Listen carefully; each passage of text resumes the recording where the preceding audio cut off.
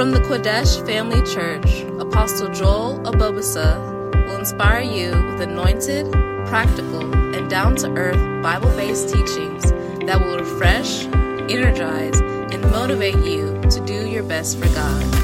Join the Apostle now as he ministers the Word of God.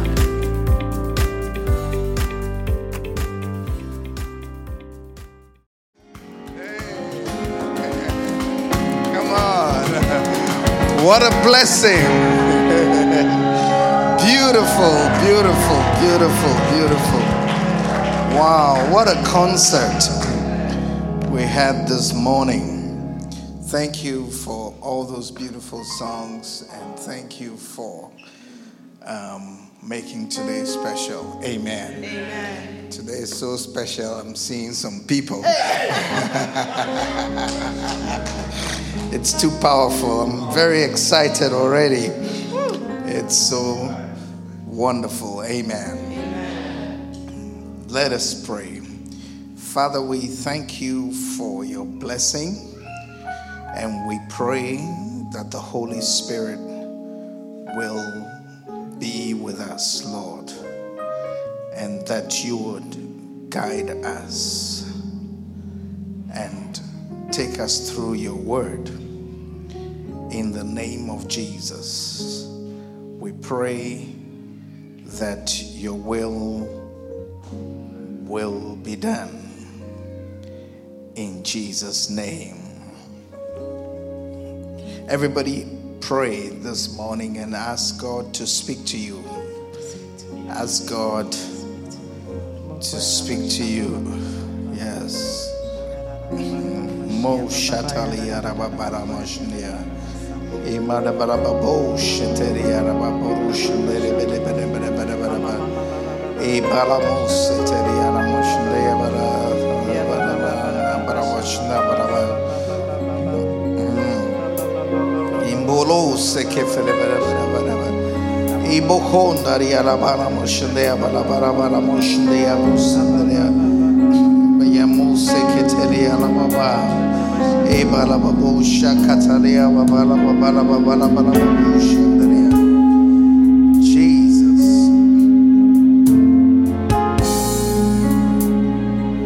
Yes, Lord. We pray for your will to be done in the name of Jesus. Yes.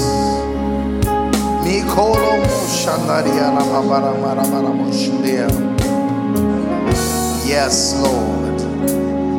Help us, Lord. Jesus.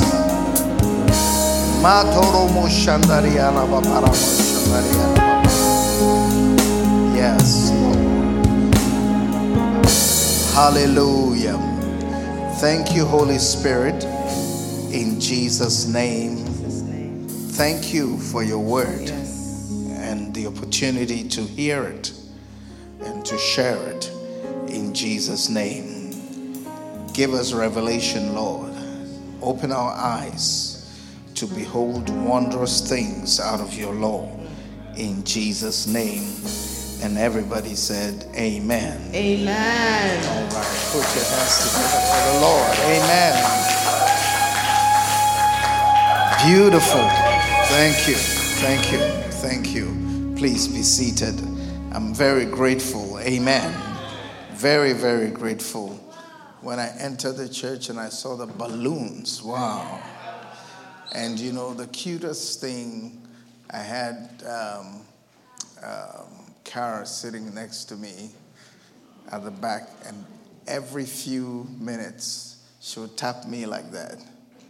And when I look at her, she'll say, happy birthday.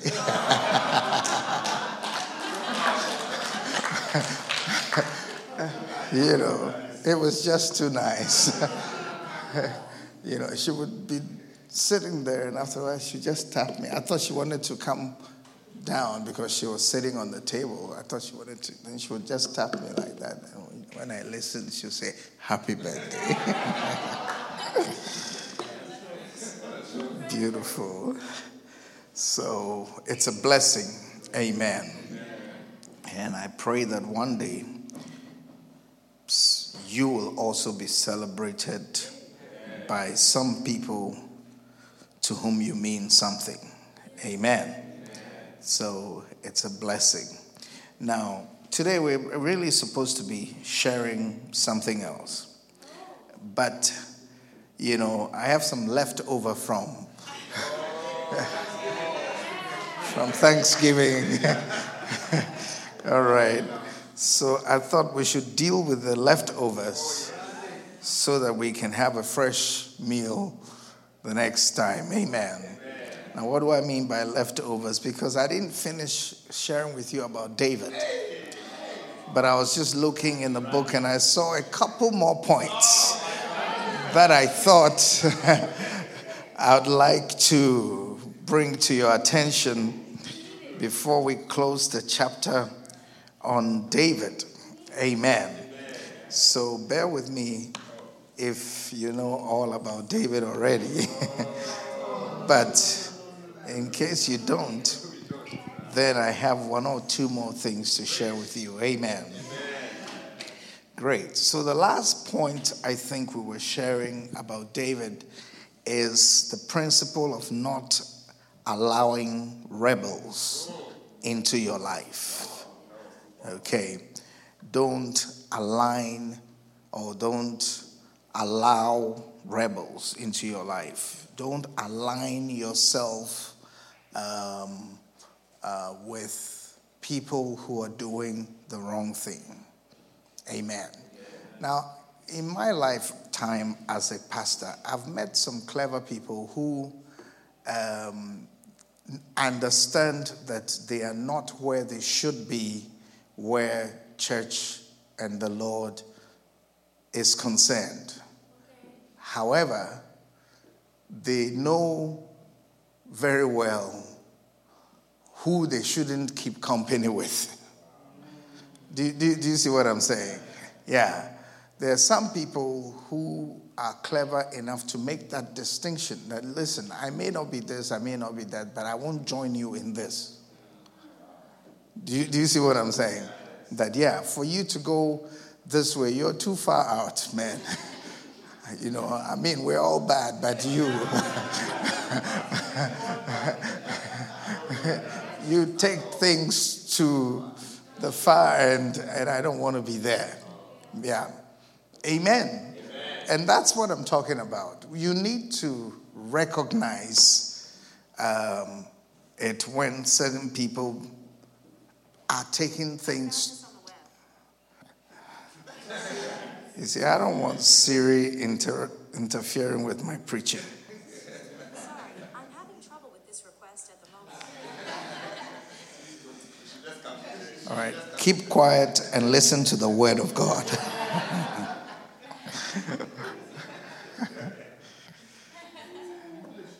Okay. So it's true that these devices are listening to us all the time, isn't it? Yeah. Okay.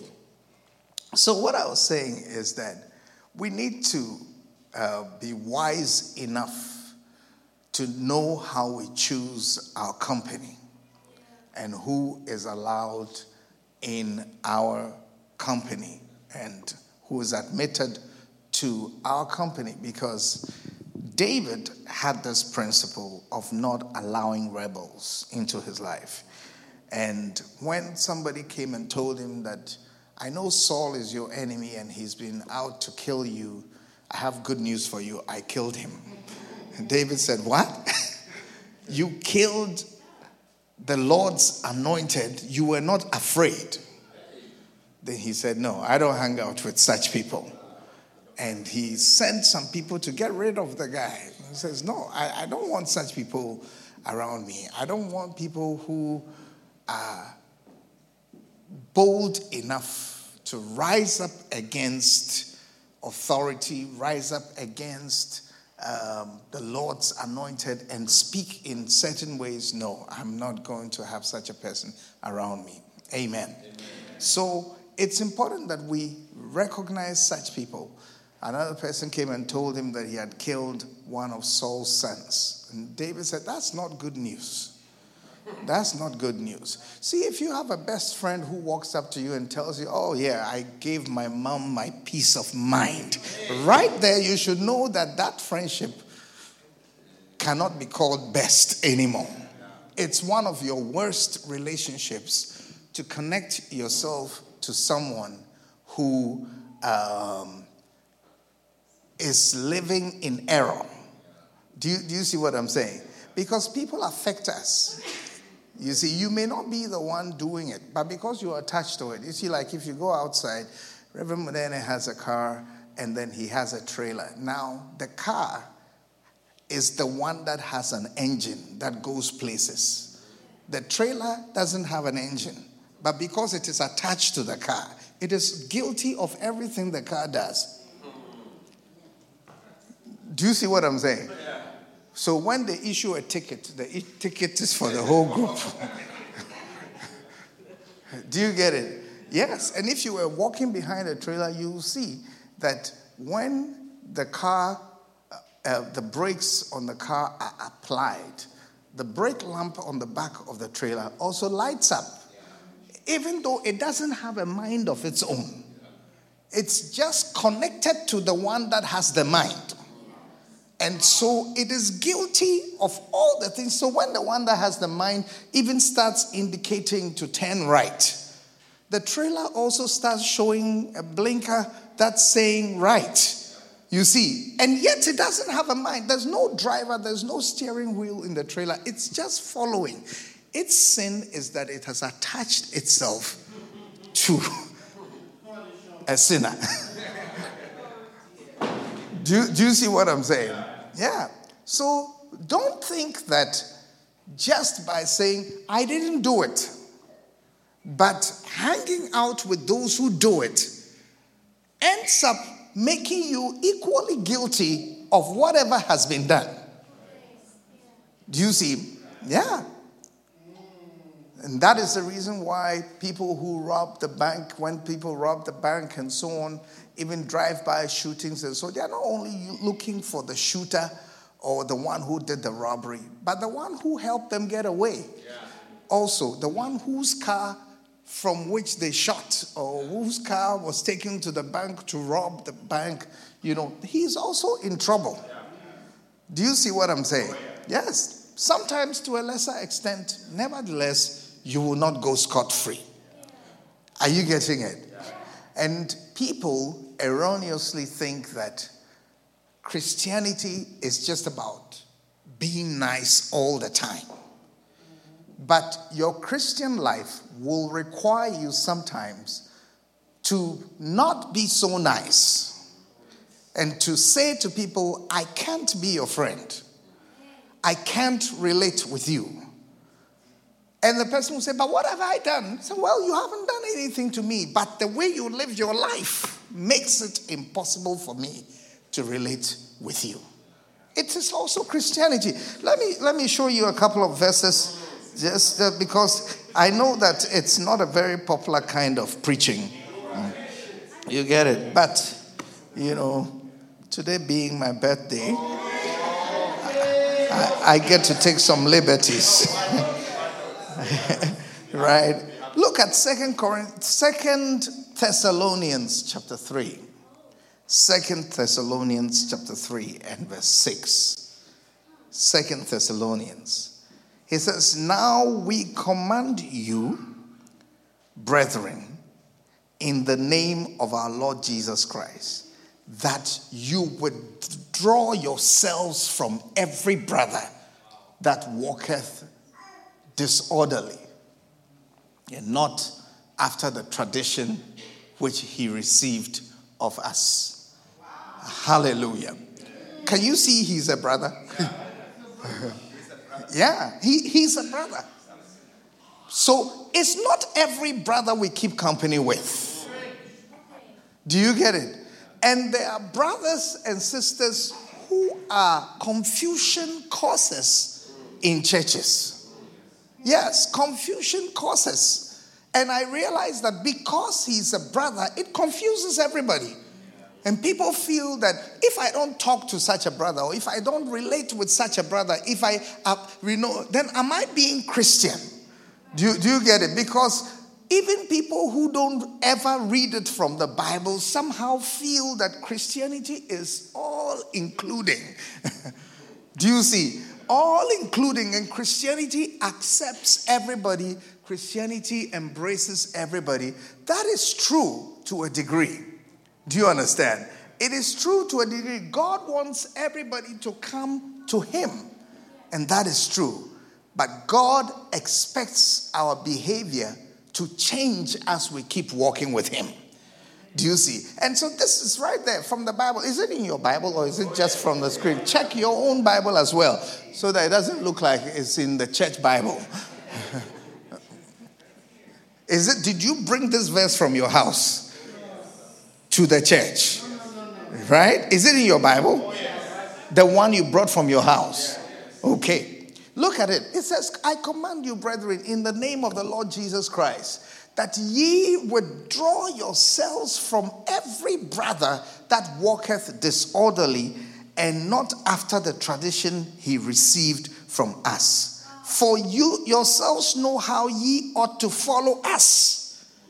Do you get it? So this is a pastor, this is a leader who is saying and campaigning for his members to not relate with certain brothers and show them who to relate with, that you need to follow us, not such a person. Can you see that? And it's based on behavior. And he says, you know how we did not behave ourselves disorderly among you. Neither did we eat. Yeah, we need a couple more. All right? Yeah. You see the thing? Yes. So it says in verse 8, neither did we eat any man's bread for nothing, but wrought with labor and travail day and night, that we might make ourselves not chargeable to any of you. And it says it's not because we don't have the power, but to make ourselves an example unto you. Are you getting it? Yes. In the other version, New Living Translation, it says, and now, dear brothers and sisters, we give you this command in the name of our Lord Jesus Christ. Stay away from all believers who live idle lives and don't follow the tradition they receive from us.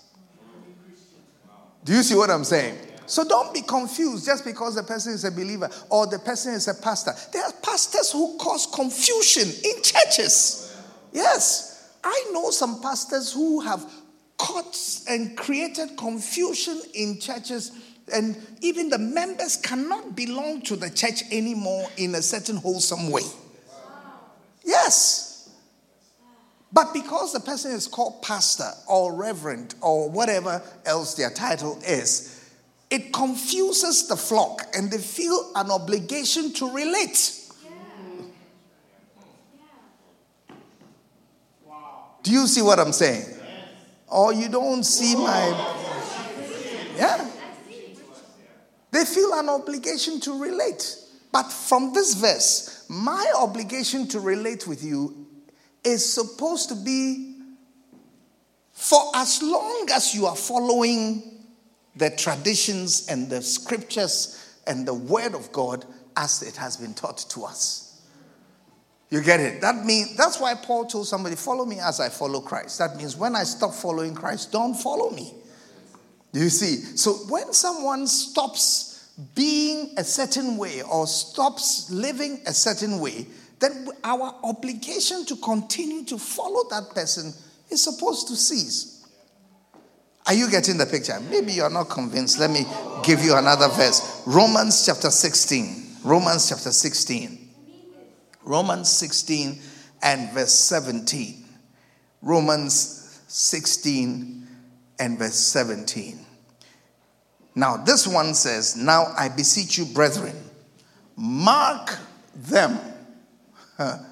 Okay, this one says, now I make one more appeal, my dear brothers and sisters. Watch out. Right? It says, watch out for who? Watch out for people who cause divisions and upset people's faith by teachings contrary to what you have been taught. Stay away from them. Do you see? Yes. So even this person here, this time, he's a teacher.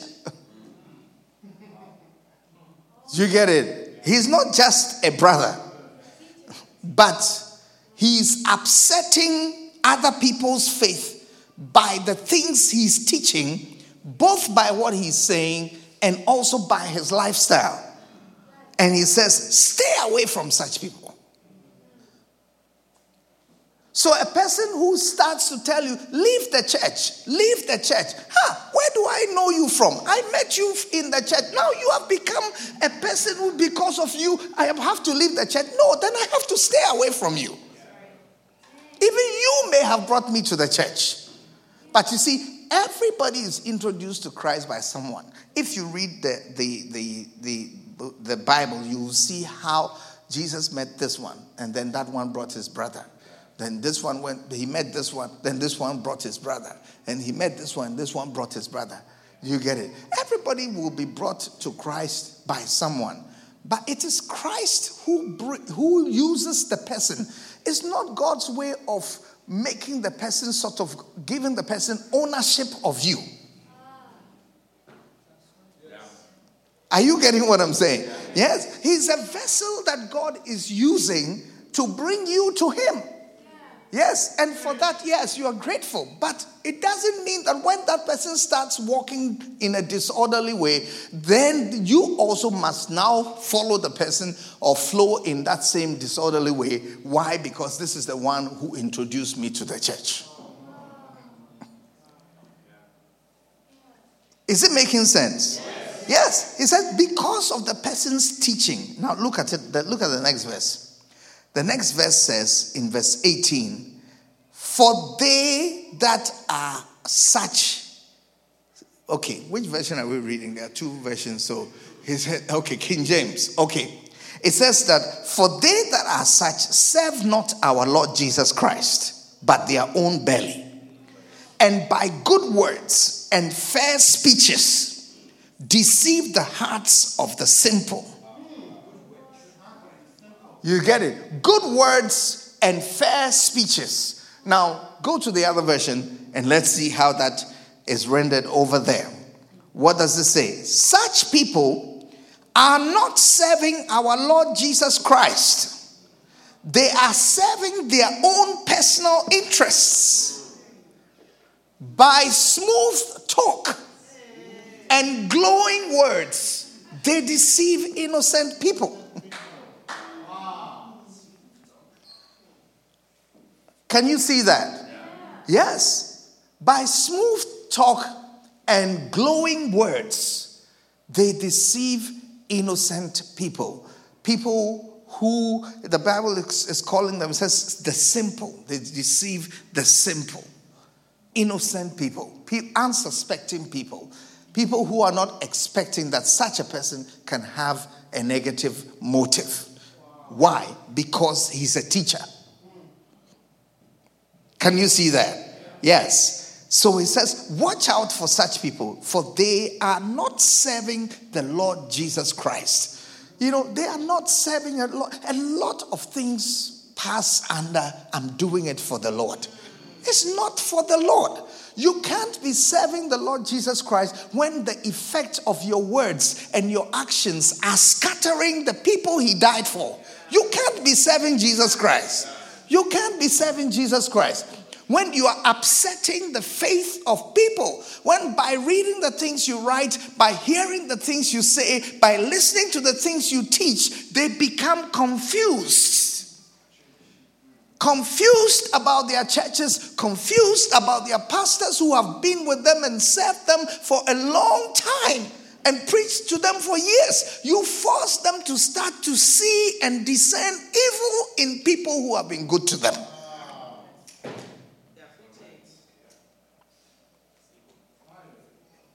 Does it take so long to see evil? Is it possible that someone can be your pastor for 3, 4, 5 years and you don't see that he's evil except for when you hear someone for 5 minutes. What you didn't see in 5 years, should it take an encounter with someone for 5 minutes for you to see that? Come on. Are you understanding the word of God? Yes. So you see that in a second instance, the Bible is telling people to withdraw. And what is the effect of these people? He said, go back to verse 17. What are they doing wrong? He says, these are people who are causing divisions and offenses. Give me the other version. People,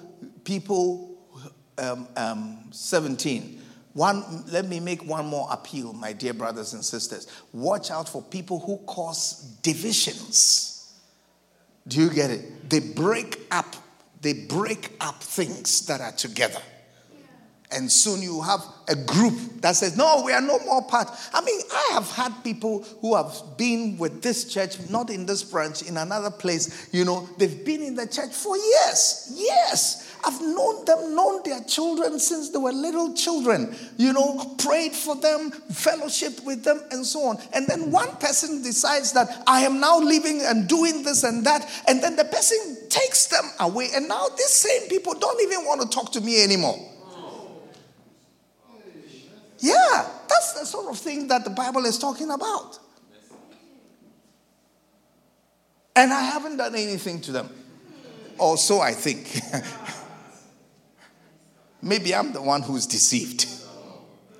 But I haven't done anything to them. I'm very unlikely to have done something to them because I'm not even in the same city with them. They are not people I see and so on and so forth. But the Bible says people who cause such things, mark them. Mark people who it says watch out for such people, you know, and stay away from them. Yeah. So if I know someone like that, I would stay away from them without apology. I would. Yes, and I'm not doing anything wrong. You see what I'm saying? But I know it feels unchristian. Because Christianity is love everybody. You get it? Yes. And a lot of things that are pushed under the banner of Christianity are not things people have read themselves. It just feels right. Do you see what I'm saying? It just feels right. It just feels like it's okay or it must be the Christian way. Why? Because it's nice always. Because it's accommodating always. No, but Christianity has standards. Christianity has standards. God has such standards. God draws certain lines in certain places and says that if you do this, you can't do this.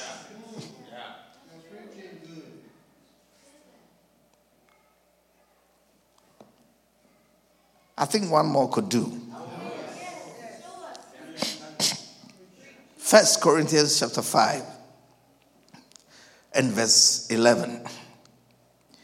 But now I have written unto you not to keep company, if any man that is called a brother. do you see? Yes. So this is not non-believers. You know, this is not non-believers. But a man that is called a brother, do you see, be a fornicator, right? Or covetous, or an idolater, or a railer, or a drunkard, or an extortioner. He says, with such an one, no, not to eat. You know, what's the other version? What's the other version? It says, I meant that you are not to associate with anyone who claims to be a believer, yet indulges in sexual sin, or is greedy, or worships idols, or is abusive, or is a drunkard, or cheats people. You get it? Christians who cheat people. You see, Christian scammers.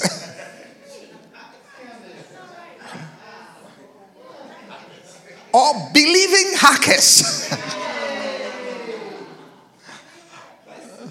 You get it? He said, do not keep such a... But what I like is how it says, listen, don't even eat with such people. That means it's okay that when such a person is having a function, that you say, I will not attend it.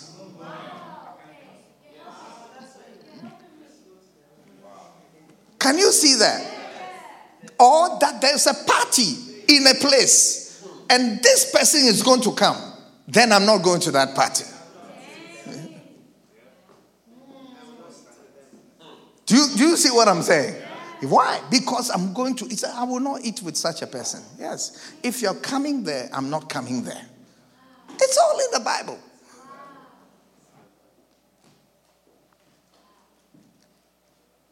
But it is one of those things that does not sound, because Christianity sounds like you must eat with everybody.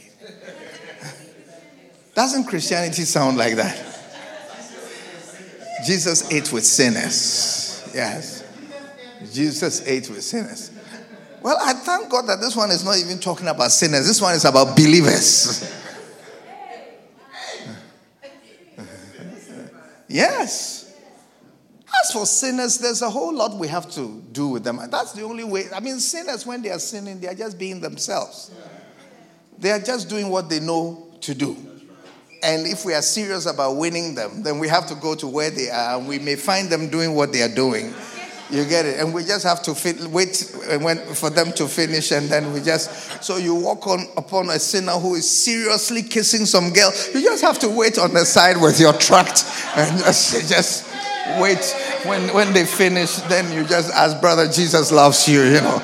I just came to let you know that Jesus... sorry for interrupting. I'm so sorry for interrupting. Yeah, but I just wanted to remind you, tomorrow is church, and I wanted to invite you to come to know the Lord, you know.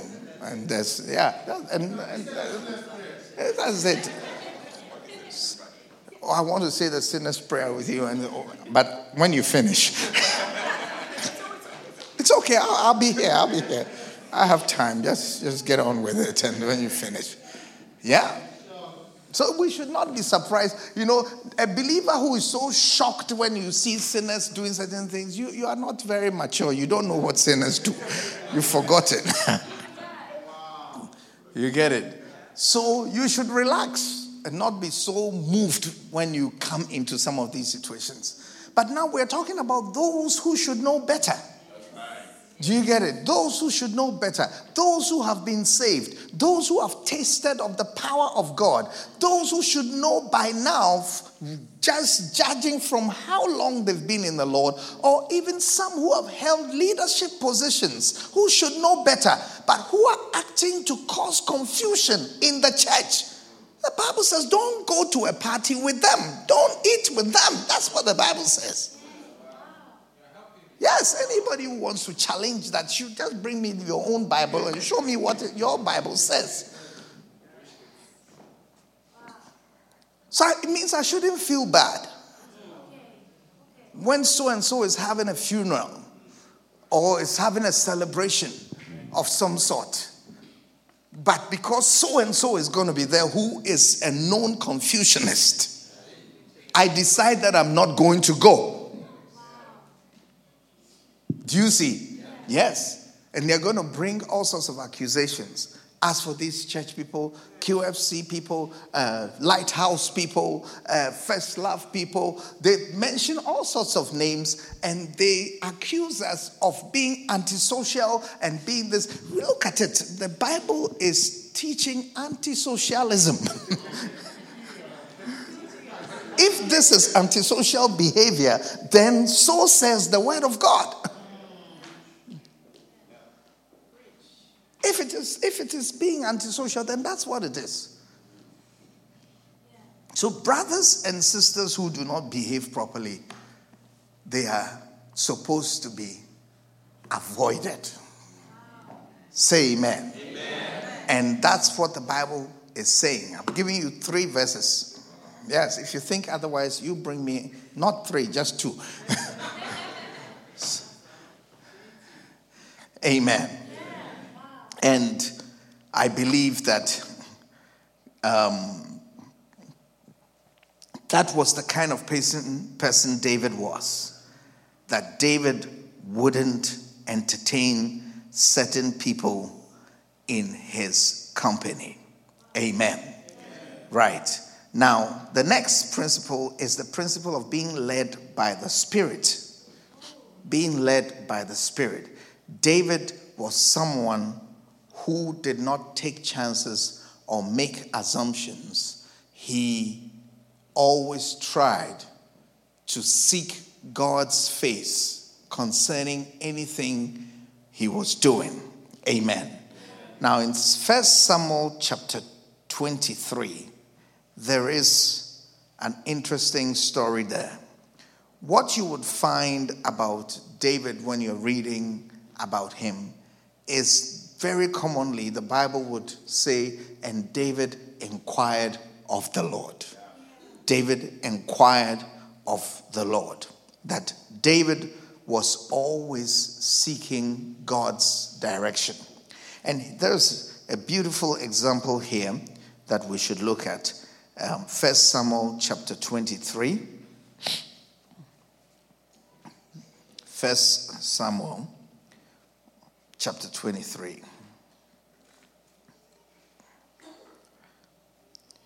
Have you found 1 Samuel chapter 23? And verse 1. It says, one day, news came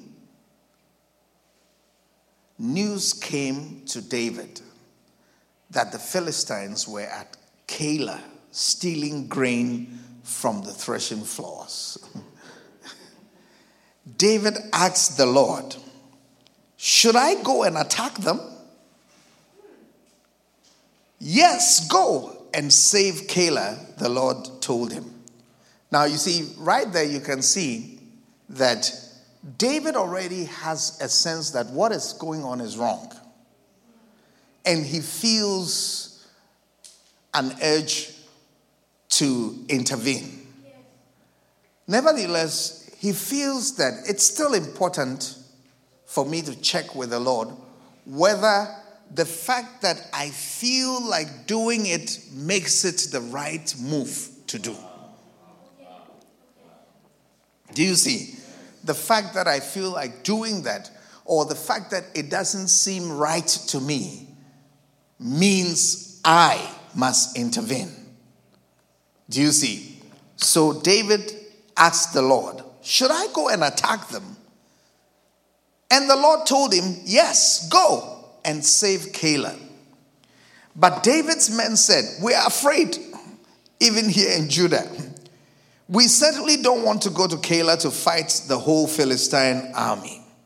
So David asked the Lord again, and again the Lord replied, go down to Keilah, for I will help you conquer the Philistines.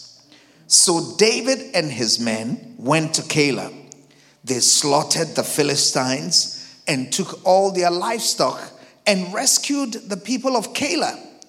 Now when Abiathar, son of Ahimelech, fled to David at Keilah, he brought the ephod with him. Saul soon learned that David was at Keilah. Good, he exclaimed. We've got him now. God has handed him over to me, for he has trapped himself in a walled town. So Saul mobilized his entire army to march to Keilah and besiege David and his men. But David learned of Saul's plan and told Abiathar the priest to bring the ephod and ask the Lord what he should do. Then David prayed, O Lord, God of Israel, I have heard that Saul is planning to come and destroy Keilah because I am here. Will the leaders of Keilah betray me to him? And will Saul actually come as I have heard? O Lord God of Israel, please tell me. And the Lord said, he will come. Do you see? And Again, David asked, will the leaders of Keilah betray me and my men to Saul? And the Lord replied, yes, they will betray you. Can you see that? Yes, the Lord replied, yes, they will betray you. Now, what I want us to see here is how David was walking real close to the Lord always. And David was always checking with the Lord. David never assumed anything. And it took inquiring of the Lord to know that these people, even though I've been good to them, they will betray me. You see, David could have assumed that because he has been good to these people, because you see how we read the story, that these people, the people of Keilah, were in big trouble. The Philistines were attacking them, and David took it upon himself. He just felt, this is not right. This is not right. But he said, let me just check with the Lord, because it is not everything that seems not right to you that God wants you to step in. Do you understand? Yes. Even sometimes doing good to people, it's good to pray about it. It's good to pray about it because conditions, especially negative conditions, usually have a reason why they are that way. Do you understand? Yes. I mean, generally speaking, yes, do good to all men is what the Bible says. But there are some situations you need to pray about it. What I mean is that if you're at the stoplight and someone is, panhandling and asking for money, that's not a time to go on a prayer fasting. You have until the light turns green to just take your decision.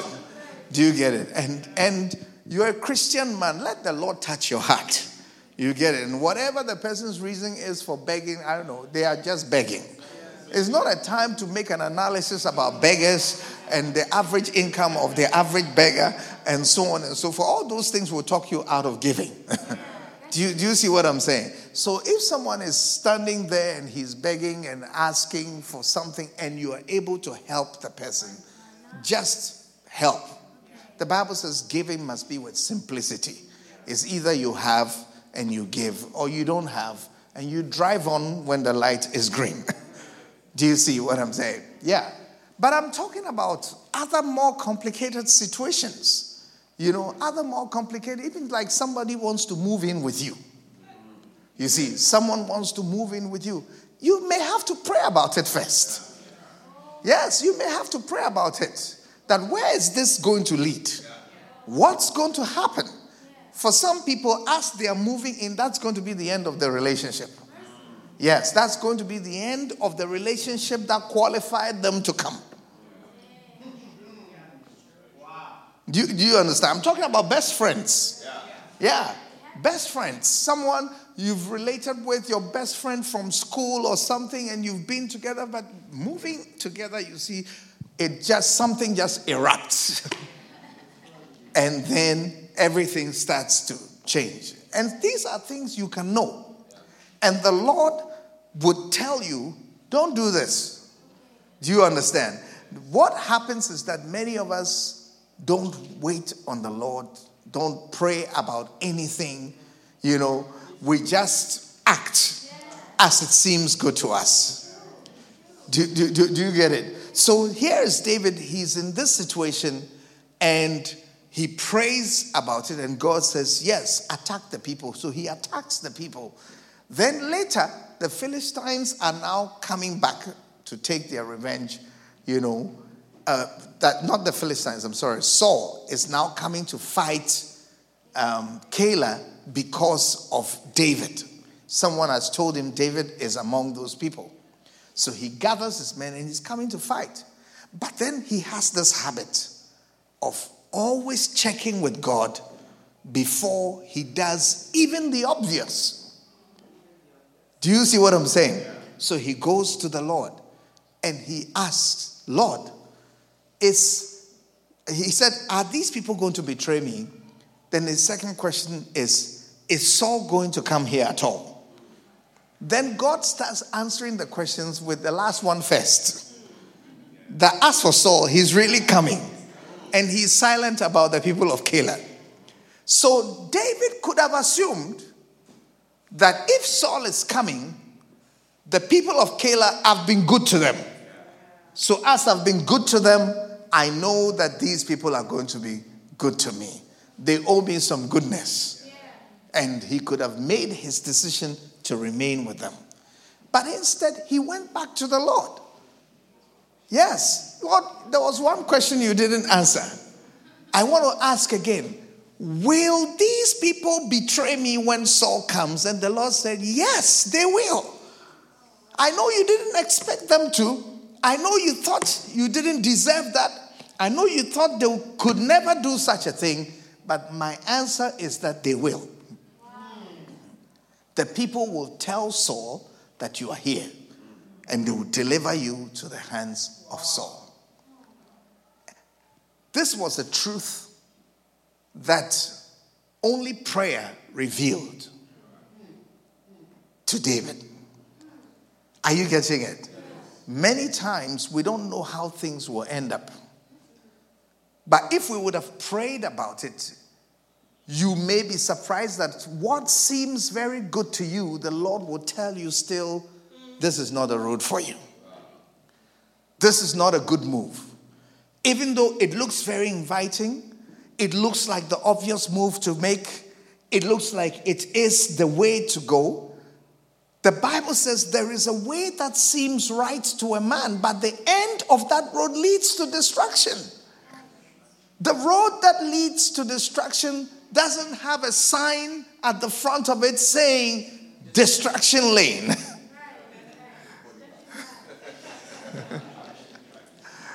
Do you see? Yeah. It never says that. It always has an appeal. It always feels like it's the right thing. And the only thing that can save us is time with the Lord. Intentionally seeking the Lord concerning the decisions and the choices we make. Are you understanding what I'm saying? Yes. And not making assumptions. Don't assume that it's going to work for you because it's worked for everybody else. For some people, that will be your last journey. Yes, that's why you need to commit your way to the Lord. Pray about things. Pray about even very simple things. Do you understand? Seek the Lord. That's why these flow prayer meetings that we have and so on. I mean, you will never know. May God give you a revelation of how much harm you're doing to yourself by not participating in some of these prayers. Because most of the flow prayer meetings, we don't even pray for the church, or most of the prayer has to do with ourselves. Yeah, we're praying often something to do with you. About the future, about your life, about what is to come. Those are the sort of prayers that God's will be done. God deliver me from evil. Praying for mercy and different kinds of things. Praying about secret sins, pride in us. Praying for God's mercy. Praying about our lust. Yes. Yeah. Because sometimes, lust, it feels like the leading of the Lord.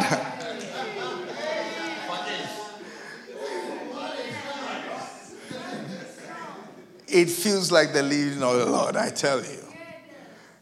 I think I once heard a preacher tell a story about, it was either a horse or a donkey that was very, very thirsty. And I think it was very hungry. And then it saw a stack of hay on the left. And then it saw something else to the right, which was not edible.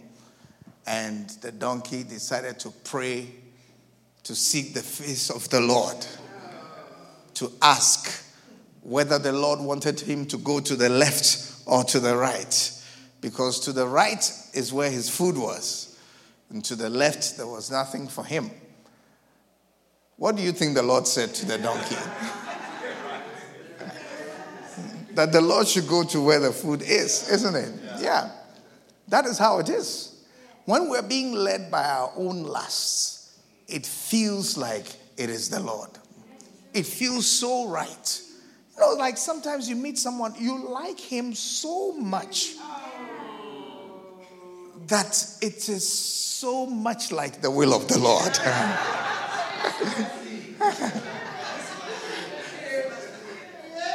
You get it? How can God... how can this not be God? You see, every part of you is so drawn to this person. It must be the Lord. You get it? It must be the Lord. It feels so right. It feels like you met your soulmate. You see, yes. He checks all the boxes. And your boxes are a lot. You see, yeah, he checks all the boxes. And even just recently, you added one last box. You get it? And you can't believe that he checks that one too. Because this box is new.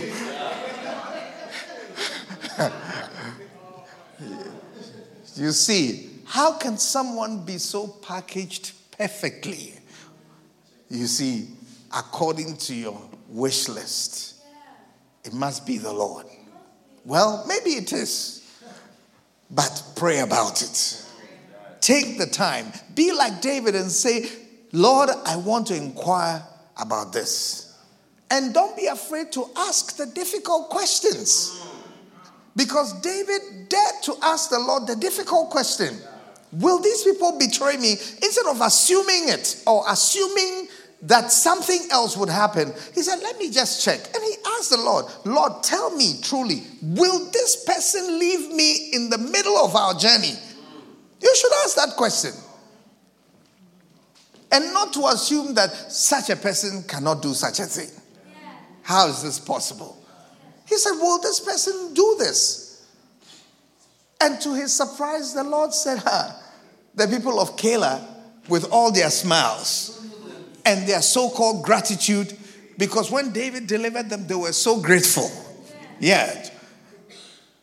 And David was probably not ready for that answer, but he just asked anyway and said, Lord, you tell me.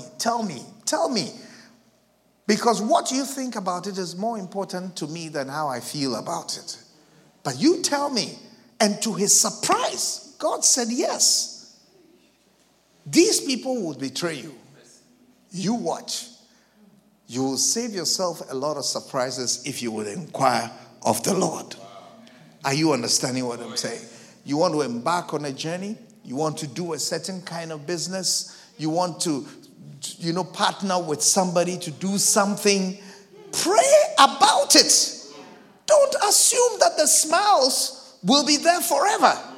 Don't assume that the smiles equal success. Don't make that assumption. That it's working today means it's guaranteed to work forever. No. Take your time. We're talking about a God who knows the end from the beginning. God knows everything. And God knows the end from the beginning. Do you see? Yeah, there are things on the road that you don't know. Last week we were traveling in Nicaragua, and we were, yeah, you should be there.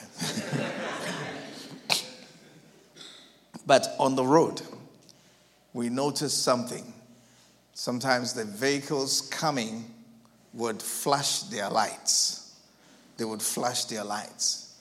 And then Bishop Ernest told us, you know what that means? He said the people are telling us the police is ahead. Yes. But from where we were, we couldn't see the police. Do you see? But they who were coming from where we were going knew that the police was there because they had seen them. Do you get it? There are things on the road that you don't know because of where you are. Do you get it? There are some things you will never see because of where you are. Now, for example, when you are in love with someone, you are at a place. Some things you just can't see from that place. It will only take someone who is not in love with that person to see. Are you getting it? Yes. Because they say love is blind. Yeah. That's what they say. But I see that the Bible has carefully not said that. Yes. Do you see what I'm saying? Yeah. It will take, it's a place when your heart has already been smitten. Or sometimes just where you are. You see, you feel you're a certain age. By this time, you should have met someone. That itself and that condition, that state of mind, also puts you at a place. Do you get it? So a lot of things look good to you. A lot of people look like options to you. And they are not options, but they look like options because of where you are. The Bible says when a man is hungry, every bitter thing is sweet.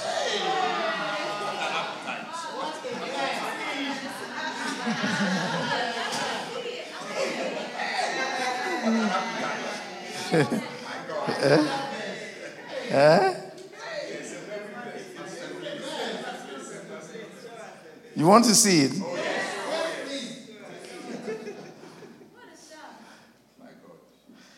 Proverbs chapter 27. Proverbs chapter 27 and verse 7. Okay, read it from the other verse first. Read it from King James first. Proverbs 27 and verse 7. Okay. The full soul loatheth what? An honeycomb. But to the hungry soul, every bitter thing is sweet.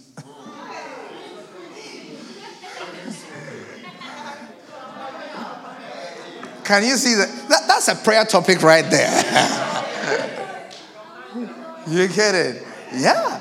What is the next? The other version. The other version says, a person who is full refuses honey.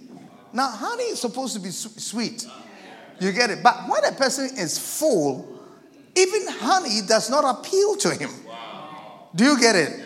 But even bitter food tastes sweet to the hungry. Do you get it? So it looks like your hunger has turned a lot of things into options for you, which really are not options. Do you get it? But I can understand it because you're hungry. Do you see? Yes, you're hungry.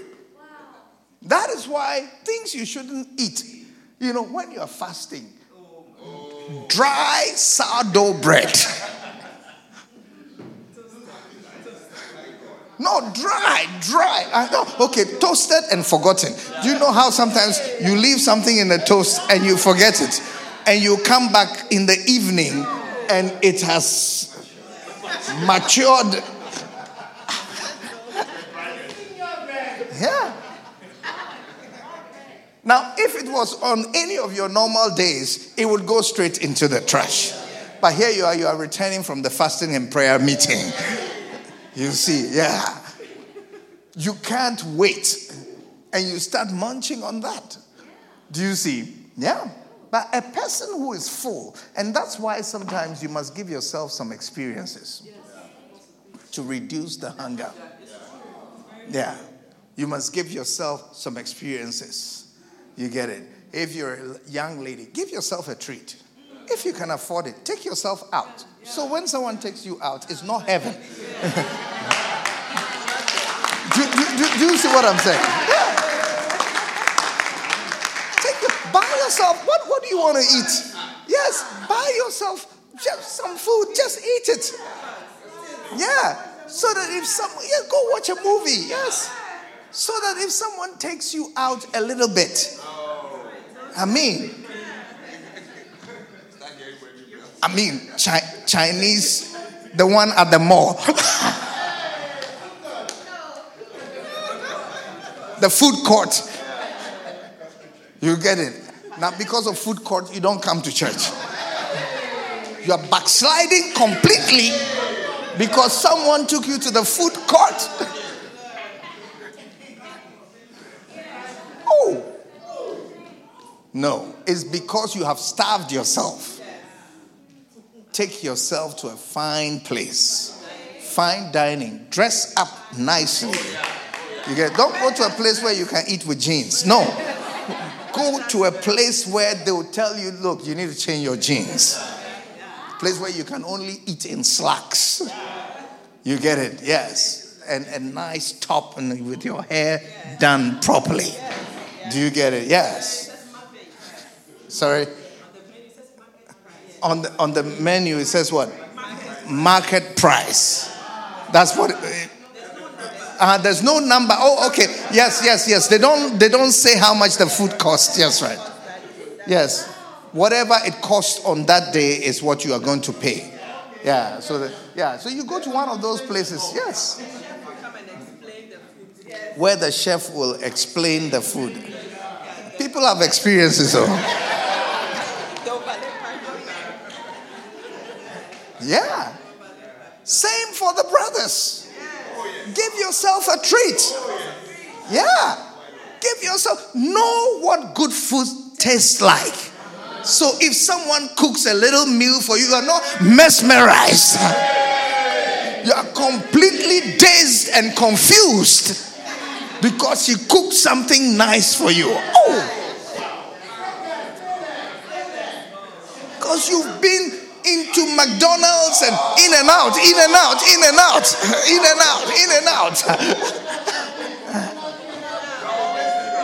Too many trips to In-N-Out has destroyed and ruined your taste buds.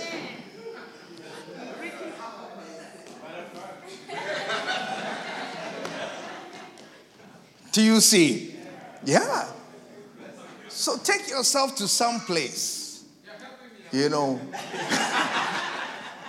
and eat good.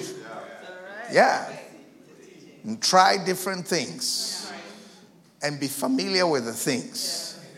So that you can really reduce the appetite. Do you get it? The hunger is too much. You get it? So you can regain consciousness. You get it? So you can regain consciousness and your thinking faculties can resume work. You see? Yeah. And then you can now analyze what you're seeing and think carefully through what you're seeing. And take your time to pray. And not be so driven by your hunger, because for some people, the hunger also makes everything urgent. You get it? It's because you are hungry that eating is so urgent. But if you were not so hungry, you would be able to wait a little bit. Yes, you'll be able to wait a little bit. I guess maybe that's why they even serve us appetizers at restaurants. So that we can give them time. You get it? Because it takes time to cook a steak well. You need some time. So here's some bread, just chew on it. And you can tell from how much bread people are eating. You get it? Yeah. That this is how they would have addressed the main meal. You see? Yeah. So we need to pray about things. That's the whole point. Don't miss it. Pray about things. Let's pray about it. Amen. You're getting a new job. Don't assume that because it's offering 6 figures, it must necessarily be better than the other one. See, the other one may be offering 5 figures. You get it? But it's 5 figures plus your life.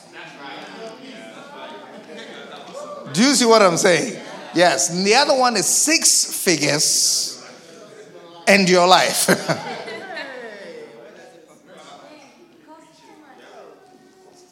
Are you getting what I'm saying? Yes. And only God knows the difference, because we are all natural people who will naturally know that 6 is better than 5. Isn't it? Yes. So we'll all just be moving towards the 6-figure income because we assume that must be the will of God. I mean, how can it be the will of God between 5 and 6? The will of God must be 6. Yeah. You see, yeah. How do you think Jesus was able to know that the devil was the one telling him to turn stones into bread? Because the Bible says he had been fasting and he was very hungry. So being very hungry, the thought that turn stones into bread must have been very appealing. You get it? But it takes the most spiritual person to see the voice of the devil even in the most appealing temptation. You get it? And so he said, man shall not live by bread alone, but by every word that comes out of the mouth of God. In other words, what you're telling me to do is not the only response to the way I'm feeling right now. Do you get it? Yes, that what the word says about this is also a response. And I choose that over the urgent need to satisfy this feeling that I have. So you may have an urgent need. Hey, I want to get married by, 2023, which is only 5 weeks from now. Yeah. The Lord must move. You get it? And if the Lord doesn't move, I'm going to move. Because sometimes the Lord is a little slow. So what I do is I make my move and then invite him to come along. Or because he loves me, he'll follow me. Do you see? Yeah, and then before you know it, you have made yourself, connect with someone you shouldn't be with. Do you get it? Someone you shouldn't be with. It's not everyone you can be with. You get it? It's not everyone you can be with. That I want someone and you also want someone doesn't mean we're meant for each other. Do you see what I'm saying? Yeah. And so we need to be careful. That's what David did. And that was beautiful. Amen. Now the last one. Do you still have time for a last one? Okay. All right. Let me just share briefly. Last one is the principle of having a pastor. Okay. The principle of having a pastor. Mm-hmm. Okay. And having a pastor simply means having someone who can speak into your life. Okay? 2 Samuel chapter 7. 2 Samuel chapter 7. Yeah. Okay. 2 Samuel chapter 7. Well, 2 Samuel chapter 7. And verse number 2.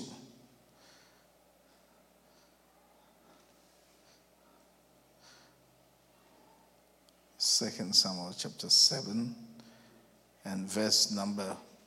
All right, we can start with verse 1. When King David was settled in his palace, and the Lord had given him rest from all the surrounding enemies, the king summoned Nathan, the prophet. Look, David said, I am living in a beautiful cedar palace, but the ark of God is out there in a tent. Nathan replied to the king, go ahead and do whatever you have in mind, for the Lord is with you. But that same night, the Lord said to Nathan, go tell my servant David, this is what the Lord has declared. Are you the one to build a house for me to live in? I have never lived in a house from the day I brought the Israelites out of Egypt until this very day. I have always moved from one place to another with a tent and a tabernacle as my dwelling. Yet, no matter where I have gone with the Israelites, I have never once complained to the Israel's tribal leaders, the shepherds of my people Israel. I have never asked them, why haven't you built me a beautiful cedar house? Now go and say to my servant David, this is what the Lord of heaven's armies has declared. I took you from tending sheep in the pasture and selected you to be the leader of my people. Now, right there, you can see how people make progress and advancement and who is behind it. Because the Lord is saying to David that you may seem to be someone who has really advanced. You've done well for yourself, as some would say. You know, you used to be a keeper of sheep, and you have moved from there, and now you are a leader of God's people. But God is saying, I'm the one that did it. I took you from tending sheep in the pasture and selected you to be the leader of my people. I have been with you wherever you have gone, and I have destroyed all your enemies before your eyes. Now I will make your name as famous as anyone who has ever lived on the earth. And I will provide a homeland for my people Israel, planting them in a secure place where they will never be disturbed. Evil nations won't oppress them as they have done in the past, starting from the time I appointed judges to rule my people Israel. And I will give you rest from all your enemies. Furthermore, the Lord declares that he will make a house for you, a dynasty of kings. For when you die and are buried with your ancestors, I will raise up one of your descendants, your own offspring, and I will make his kingdom strong. He is the one who will build a house, a temple for my name, and I will secure his royal throne forever. I will be his father, he will be my son. If he sins, I will correct and discipline him with a rod like any father would. But my favor will not be taken from him as I took it from Saul, whom I removed from your sight. Your house and your kingdom will continue before me for all time, and your throne will be secure forever. So Nathan went back to David and told him everything the Lord had said in this vision. Amen. Amen. Right. So we can see clearly what happens when a person has a pastor. Amen. Amen.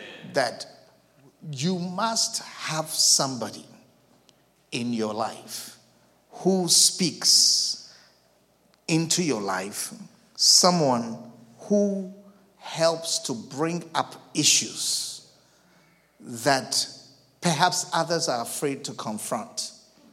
Do you see? Someone who you respect, and someone who has the right of access as given by you. Do you get it?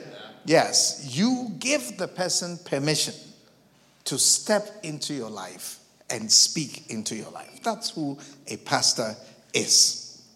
Amen. And David had someone like that. So you can see that when David was thinking about what to do, it just looked appalling to him that his house where he lived looked better than the tent where the presence of God was. And he wanted to do something about it. So he invited the prophet. He said, please come and see me. I want to discuss something with you. And then when the prophet came in, he said to him that, one thing has been bothering me a lot. I want to talk about it. And that is the state of the church, where God's presence is. The place looks shabby, even compared to my house. I'm the king. Look at my place. He is the King of Kings. his place must look better. So Nathan said to him, well, you're thinking correctly, so feel free, do what is in your heart. And he encouraged him to do it. What the Bible is showing us is a relationship that existed where David had someone with whom he could discuss his plans. You get it? Yes, with whom he could share. And so when you notice how that after David had said that to Nathan, then God was now going to tell David his opinion about what he had purposed to do. And that opinion, God revealed that only to Nathan. Do you understand? He didn't say it to David, but he said to Nathan, go and tell David, my servant. And it wasn't even like Nathan went to ask the Lord, Lord, David said he wants to build you a house. What do you think about it or something? No, he was just there when God gave him a message. Now, if David didn't have Nathan, David would have gone on to start building a house and assume again that because it's a good thing, it is the will of God, and he would be wrong. But that's when God spoke to Nathan and said, go tell my servant David that, he shouldn't even bother with a house for me.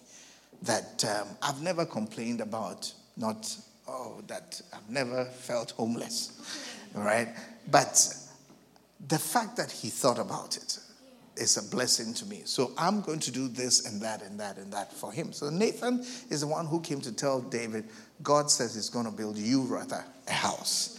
He's going to bless you. He's going to bless. And one of the things he's going to do is that he will establish a dynasty and kings will come from your family. And he says, your children, one of them is going to be king. And if he messes up, I'll discipline him. But one thing I'll never do is to take my favor away from him because he's your son. And David felt so blessed. Do you get it? Now, why do you think David was able to talk with Nathan about his plans like that? Because they had already a relationship. You get it? The first time we are introduced to Nathan, what has happened is that David has killed somebody. Oh la la.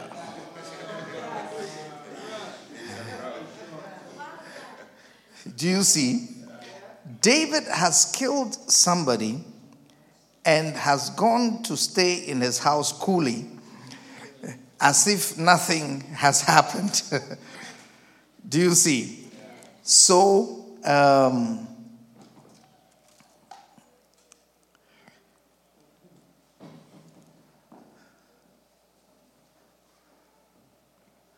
oh dear.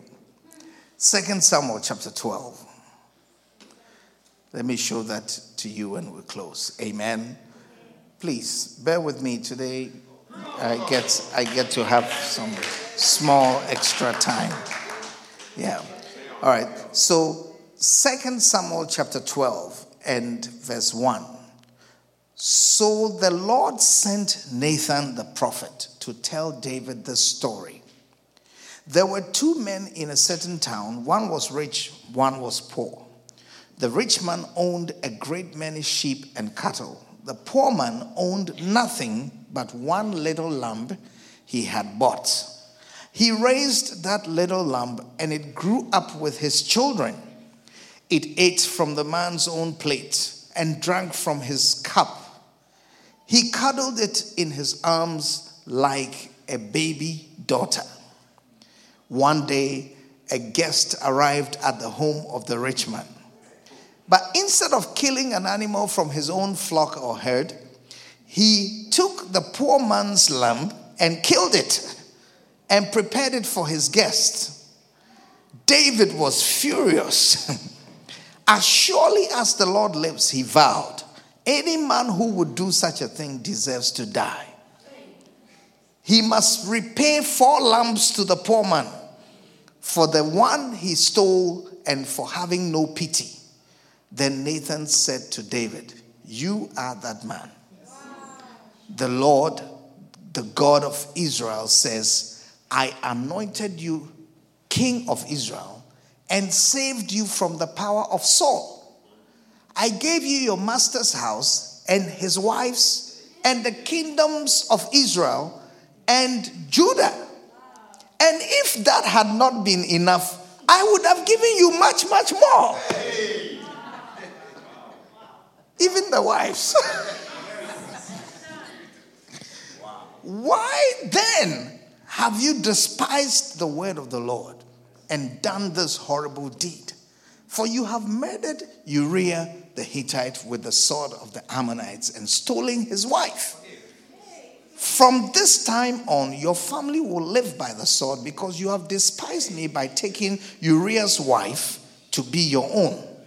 This is what the Lord says. Because you have done what you have done, I will cause your own household to rebel against you.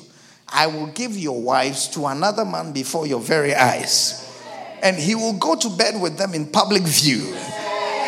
You did it secretly, but I will make this happen to you openly in the sight of all Israel.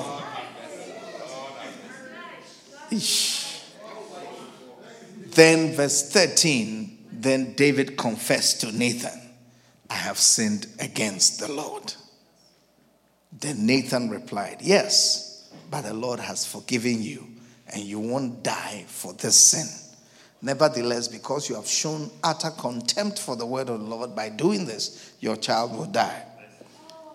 And Nathan returned to his home. After Nathan returned to his home, the Lord sent a deadly illness to the child of David and Uriah's wife. David begged God to spare the child. He went without food and lay all night on the bare ground. The elders of his household pleaded with him to get up and eat with them, but he refused. Then on the seventh day, the child died. David's advisors were afraid to tell him. He wouldn't listen to reason while the child was ill. They said, what drastic thing will he do when we tell him the child is dead? When David saw them whispering, he realized what had happened.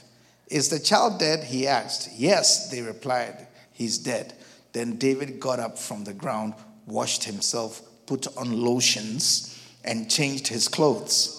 He went to the tabernacle and worshipped the Lord. After that, he returned to the palace and was served food and ate. And his advisors were amazed. We don't understand you, they told him. While the child was still living, you wept and refused to eat. But now that the child is dead, you have stopped your mourning and are eating again. David replied, I fasted and wept while the child was alive. For as I said, perhaps the Lord will be gracious to me and let the child live. But why should I fast when he is dead? Can I bring him back again? I will go to him one day, but he cannot return to me. Is he not an amazing person? Yes. You see, he knows how to move on and how not to sit around an issue forever and to realize what's lost is lost and to step forward and rather reach forth for what is to come. So in verse 24, it says, David comforted Bathsheba, his wife, and slept with her. She became pregnant and gave birth to a son, and David named him Solomon. The Lord loved the child and sent word through Nathan, the prophet, that they should name him Jedidiah, which means beloved of the Lord, as the Lord had commanded. Right. Okay. So they're having a naming ceremony. Nathan shows up again. Right. So we've seen, I'm just closing, listen to this. We've seen Nathan show up in David's life 3 times. The first time we read, David was discussing his plans with him. The second time, he was rebuking David about what he had done wrong. And then the third time, he's now involved with David's family. They are naming a child, etc. God has given him a name to give to David's son. Hallelujah. I want to say to you that try not to live your life without the inclusion of someone through whom God can reach you. Do you see what I'm saying? Yes.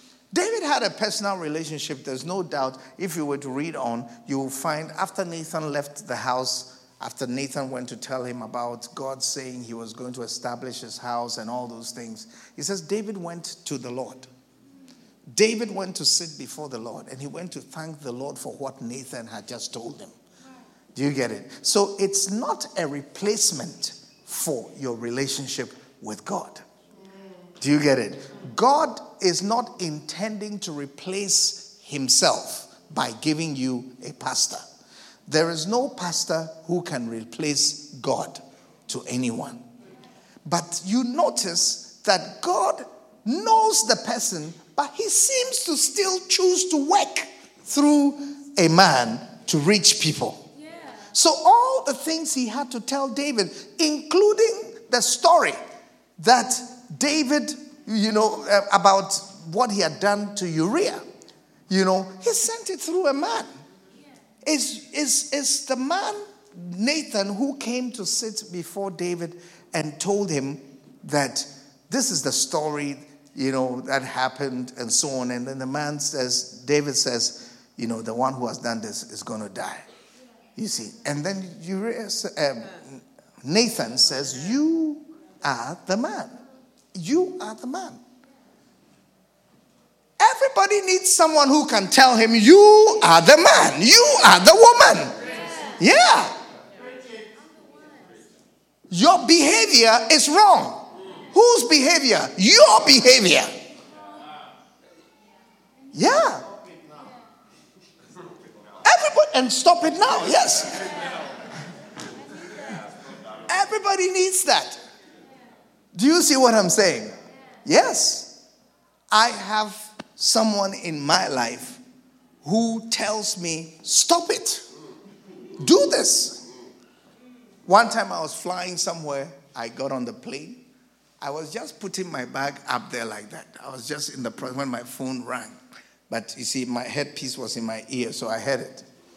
And you know how the phone will ask you, should I answer? I said yes. And just as I was putting in, my pastor, the prophet, was on the call. And then they were making an announcement, on the plane. So that's how he knew I was on the plane. He said, why? Where are you going? And I told him where I was going. Oh, I don't think so. Get off the plane. So the bag was going like that. And I just pulled it right back. And the people were asking, it's like, what is going on? Because now I had people behind me, and so you don't know what's going on. If I get on this plane, you may have another story of Jonah.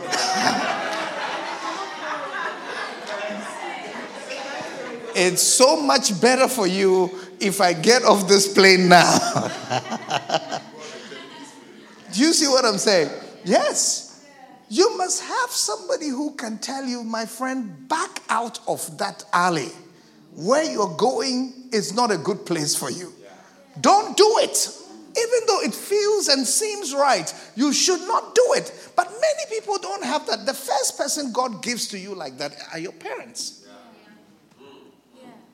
Yeah, someone who can speak and say, stop it. But what it is that we all get to a point where we now outgrow that in a way. God has made it that way. God has made, as you grow up, your dependence on parents seems to fade gradually. Gradually, yes. Until there's a place of zero dependence. You don't depend on them. Even in some cases, it actually flips. And then they start to depend on you. You bless them. Even they seek your advice on so many things. Do you get it? Yeah, it's just the way God has made it. But the voice of a pastor is a voice that everybody needs. Everybody needs somebody. You need someone in your life. And you need to be humble enough to have such a person. And that person must be able to tell you when you're going wrong. You must give that person permission to do so. You see, and David's relationship with Nathan in the later one that we read, you see that is based on a previous one. Do you see? Yes, because he was the same person who had told him when he had messed up that what you did is wrong. You don't do that. You don't take somebody's wife and kill the person and you start having children with the person. No, you can't do that. You cannot do that. Yes. So prophet, prophesy, my son will live. No, he's going to die. He's going to die. This one will die. Yeah, and David goes to fast and pray. And prayer and fasting ain't changing nothing. You messed up. And somebody must tell you. That's why David didn't fight for the child. When the child died, he said, bring me some food. Yeah, just when he put on some nice, what kind of lotion do you think it was? Obey. Is that some designer lotion? About $45. And it's for men. Yeah. Pastor Charles cocoa butter is $2.99. Pastor Charles. $2.99. It's going to make your skin black. Or white. He has to treat himself. Juicy. But David went for some lotion and tried to, because he saw that this was a real problem. He agreed with the pastor when the pastor spoke. And he didn't resist it. Another person could have said, excuse me.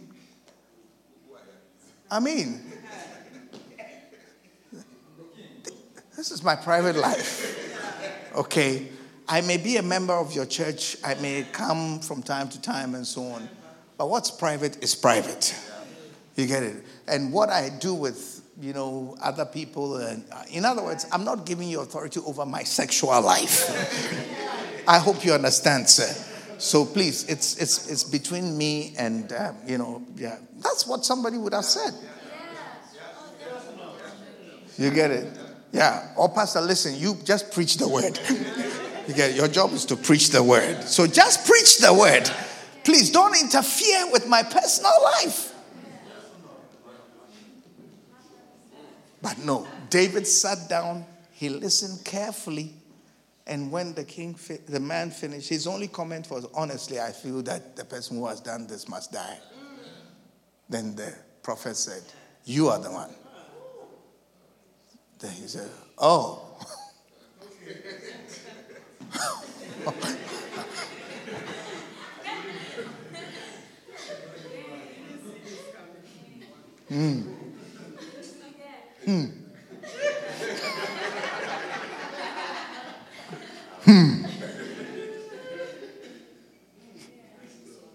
And after he said, you are the one, then that's when he said, the Lord said, I gave you this, I gave you that, I gave you your master, his wives, his house, everything I gave you. And each time he would say, I gave you your master's houses, I gave you his wives, And then he said to him, and if it had not been enough, I would have given you more, much more, if you wanted more. But for you to take somebody's one wife, no. It's wrong. And you are cursed. Yes. And David does not fight back. He does not argue. Very quick to admit his wrong. And to see that I made a mistake. And instead of asking and caring about his reputation and wondering, so who knows this? Who's going to, if the pastor knows, so a lot of people are going to know. David does not even tell Nathan, excuse me, please don't tell anyone. He does not even care about that. You get it? I want to encourage all of you, a pastor is given to be a blessing. Amen. And everybody needs one. You need a pastor. You need someone that can counsel you. Someone who will speak into your life. In Jeremiah chapter 3 and verse 15, the Bible says, I will give you pastors according to my heart who shall feed you with what? Knowledge and understanding. Bring it. Jeremiah chapter 3 and verse 15. I will give you pastors according to my heart, which shall feed you. Where is it?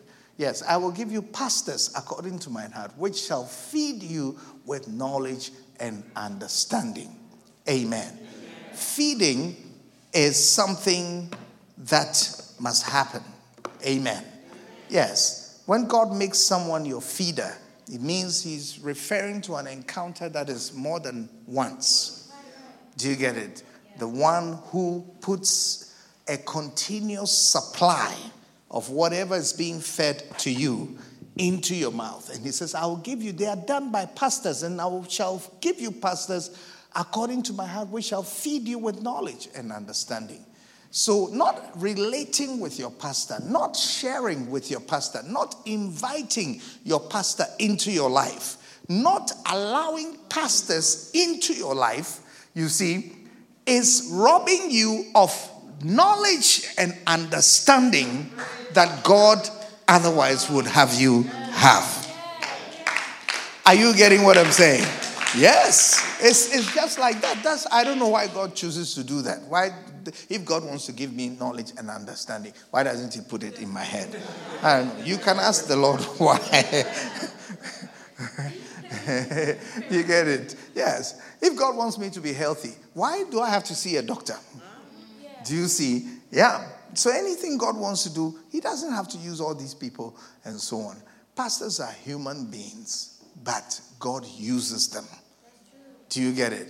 Yes, they have problems. You see, it's like police car. The fact that you're a police car doesn't mean you're excluded from flat tires. Do you get it? But it's still a different kind of car. Do you see what I'm saying? Yes. And sometimes you go to a mechanic's place and you see at the dealership, you see your car is there and the police car has also come. Because it's also a car at the end of the day. The same car that chases you, the same car that has been harassing you, flagging you, writing you tickets. Now here it is. It also needs an alternator just like yours. But it is what it is. Do you understand? God puts a mandate on pastors to be able to serve his people. And through them, he reaches them and he blesses his people with knowledge and understanding. Amen. Amen.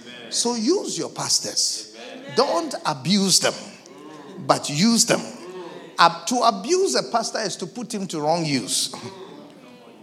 Do you understand? Don't send your pastor to go and collect a debt for you. Do you get it? That's abusing the pastor. Amen. But use your pastors. You know, God has given us so many of them around here. I think our church has one of the highest pastor to church member ratios. You get it? Mm-hmm. So, you should use the pastors. Call the pastors. Have a relationship with the pastor. Have a discussion. Have a conversation. I have a crush on this guy. What do you think? Then the pastor will tell you right there, that guy is not available. You know, he's not available. That's somebody's husband right there. Yeah. Oh, really? Yeah. I see him come and go. Yeah. One of these days he'll go and not come back because he belongs already to someone. And you have a conversation with your pastor, and through that, God is able to reach and bless you. Amen. Amen. Do you receive the word of the Lord today? Stand to your feet and let's bring the service to a close. Amen. Close your eyes and let's pray as we bring the service to a close. Hallelujah. You know, today we've shared a whole lot of things. And each one of those things is like a message on its own. But just trying to finish this subject on David. But I want you to pray for yourself concerning whichever area God has convicted you concerning whatever God has spoken to you in this message, whatever God has said to you, starting from admitting rebels or aligning yourself and relating with the wrong people, all the way through to being led by the Spirit of God and praying about everything. Pray about everything. Pray about your admission to that school. Pray about that business. Pray about that relationship.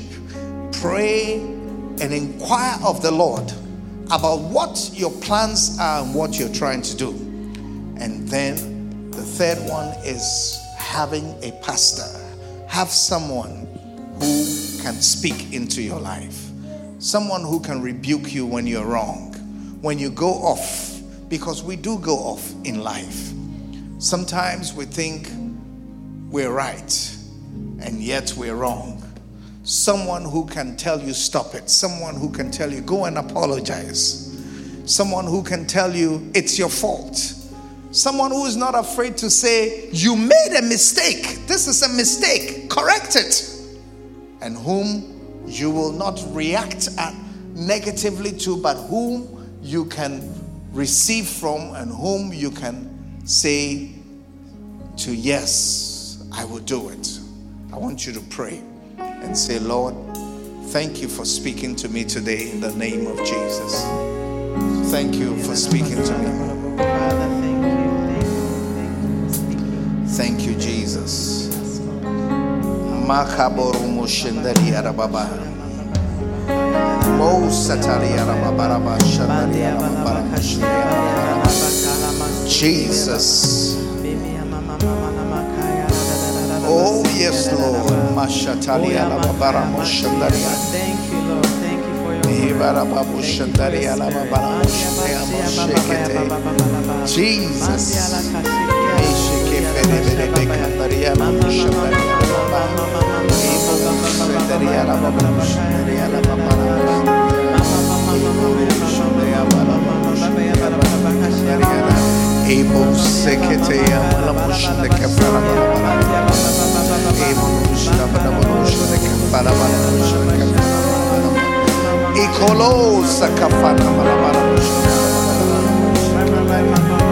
Everybody pray and say, Lord, concerning these three areas, yes, pray. Jesus.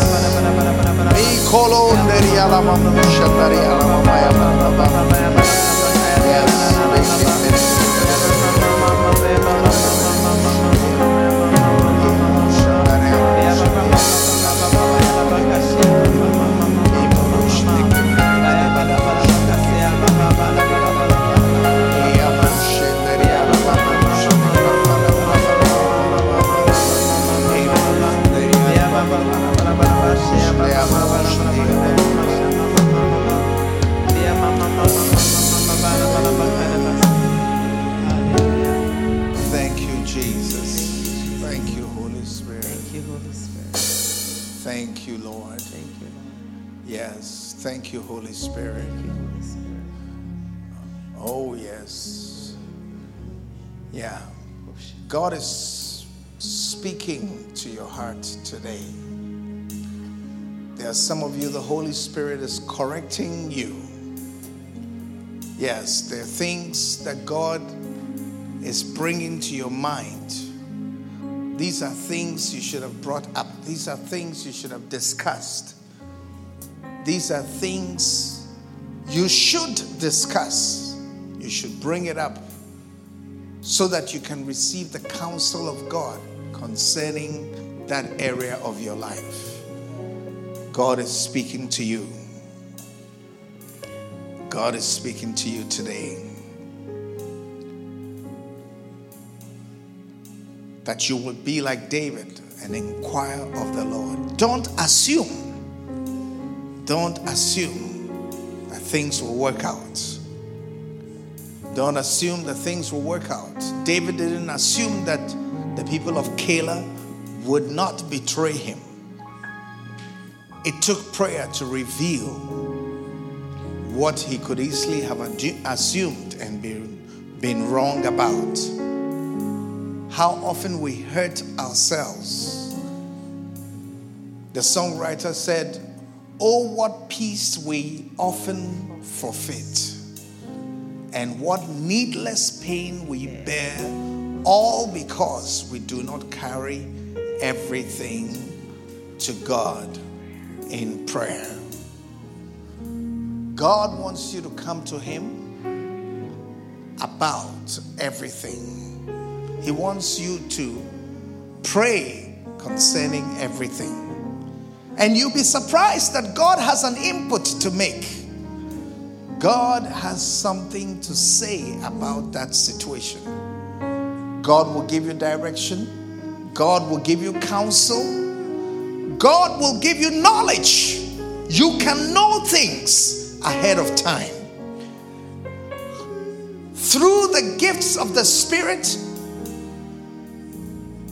the gift of the word of knowledge, the gift of discernment, God can give you knowledge. God can tell you things. You can know things ahead of time. Yes, God can tell you many things. And he says, "I'll give you a pastor who will feed you with knowledge and understanding." Yes. Through the preaching and teaching of the word, through private counseling, one-on-one counseling sessions, even phone calls, God will reach out into your life. He will reach deeply into your life and minister to you as you need it. Thank you, Jesus. I want you to make a commitment today and say, "Lord, I am going to be like David. I want to be one who inquires concerning everything. My schooling, my career, my business, my relationship, my marriage, my children, my finances, what to do, where to go, where not to go." God has something to say. Thank you, Jesus. As we close this service, I want to give you an opportunity if you want to give your life to Jesus. Maybe you're right here with us, or you're watching this online or listening to the podcast, but you know in your heart that you are not saved. Today is a day of salvation. God sent me your way to give you one more chance to be saved. Yes, too many times you have turned down this opportunity, but today God is saying that this may be that last chance. You never know. This may be that last chance that God is giving you to give your life to him. And so I'm asking you not to let this chance also pass you by. Take advantage of it, arrest the opportunity, and utilize it for your salvation in the name of Jesus. In the name of Jesus. Just pray with me. If you want to give your life to Jesus, just raise up your right hand and I will pray with you. You want to give your life to Jesus, just raise up your right hand and I'll pray with you. Just lift up your right hand and say, "Pastor, pray with me because I want to give my life to Jesus today." Raise it up. Right. Now say this prayer with me, everybody. If you're online, say this prayer also after me and it will be a blessing. Say, "Lord Jesus, Lord Jesus, I know I'm a sinner I know I am a sinner and you died for my and sins. you died for my sins. Today I come to you. Today I come to you. I'm not waiting I'm not waiting till I get better before I come. till I get better before I I'm come. coming to you just as I am. I'm coming to you just as I am. I ask for your blood to wash me. I ask for your blood to wash me. Wash me, Lord, Wash me, Lord, by the blood of Jesus. by the blood of Jesus. Cleanse me, Lord, Cleanse me, Lord, by the blood of by Jesus. the blood of Jesus. Make me a child of God. Make me a child of God. Help me to live for you Help me to live for and you. help me to serve you, Lord. And help me to serve you. In the name of In Jesus. the name of Jesus. Say, Lord, Lord, please write my name please write my name in your book of life. in your book of life. My name My is. name is. Mention your name. Say, my name is. My name is. Lord, please write this name Please write this name in your book of life in your book of life. and add me to your children. And add me to your children. Thank you, Jesus. Thank you, Jesus. Thank you, Jesus. Thank you, Jesus. Thank you, Jesus, Thank you, Jesus, for hearing my prayer. for hearing my prayer. Amen. Amen. Hallelujah. Put your hands together for the Lord. Hallelujah. Amen. Amen. I said amen. Amen. Shout amen, somebody. Hallelujah. Are you blessed today? How many have learned something? How many are going to avoid the wrong people? Right? You're going to avoid them. That such a person doesn't belong to my life. I can't be your friend. No, I will not eat with you. Yes. And we should no longer be afraid to say to certain people, no, I cannot eat with you. No, I cannot come to such an event. I cannot be at the same place where you are. Do you see what I'm saying? Yes. It's right there in the Bible. Amen. And then we must also seek to inquire of the Lord. Hallelujah. Do you know that you have only one life? You can't be reckless with it. You can lose it just by going to the wrong place. Do you see what I'm saying? Yes. Don't take it for granted. Don't assume that because you went there the last time and nothing happened means you can go there again today and nothing will happen. It's not always the same. Amen. It's not always the same. So you must not take it for granted. Inquire of the Lord. Amen. Ask the Lord, Lord, should I do this? Lord, let me know if it's okay to do this. Is it okay to do this? Is it okay to take on a new job? Should I go to that place to apply for a job? Just pray about it. It won't hurt. Amen. And I believe God will direct you. God knows how to reach his children, and by all means, he will give you an answer. Amen. All right. We're going to have communion. We're going to have communion. And we're going to go to the Flow Church. Amen. How many of you are part of Flow Church? Beautiful. Flow Church is our online church, and it's a different church from this one. Amen.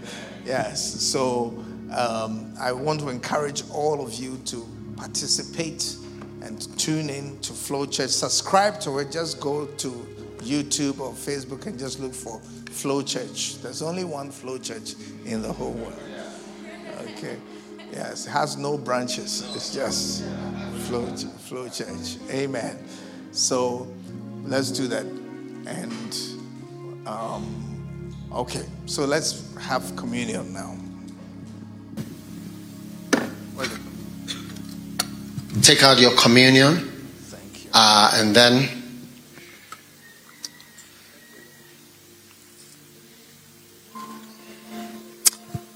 may the Lord bless you and heal you through this Holy Communion in Jesus' name. The body of Jesus broken so that you not be broken. In Jesus' name.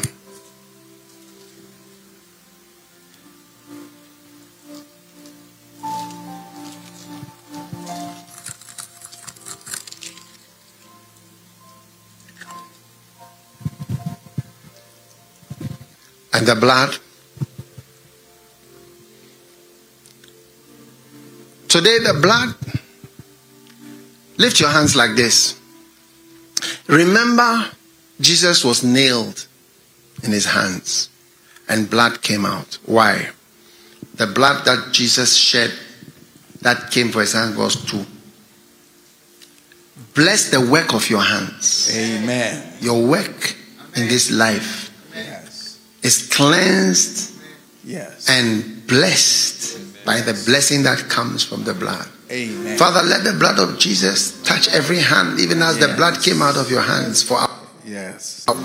Thank you that our hands are blessed hands, and everything that we touch and we get involved with will be blessed. Yes. The blood of Jesus. The blood of Jesus. Lift your hands for your blessing. May the Lord bless you. The Lord increase you. Your church, your ministry, Amen. your life, your business, Amen. whatever concerns you. Yes. May the blessing of the Lord that has come on your hands because of the blood, may your hands be blessed and your work be blessed. If the Lord does not bless you, who can bless you? May your ministry see great increase, Yes. great blessing. Whatever time of the day you are watching this, may you experience great blessings of the Lord. In Jesus' name. In Jesus' name. Now, the blood that came from the feet, may every journey that your feet take, every place that you put the sole of your foot on, be blessed. Yes. Be blessed, be healed, and be cleansed. You no more go to places to sin because of today's blessing. In the name of Jesus. And these hands will no more be used to sin and to do evil. May this blessing rest upon you. The Lord make his face shine on you. The Lord bless you, and the Lord help you. Live long, survive every test, come out shining for the glory of God. In Jesus' name. Amen. Amen. Amen. Now, Lord's doing. Hallelujah. Are you blessed? Are you blessed? Do you receive that blessing? Amen.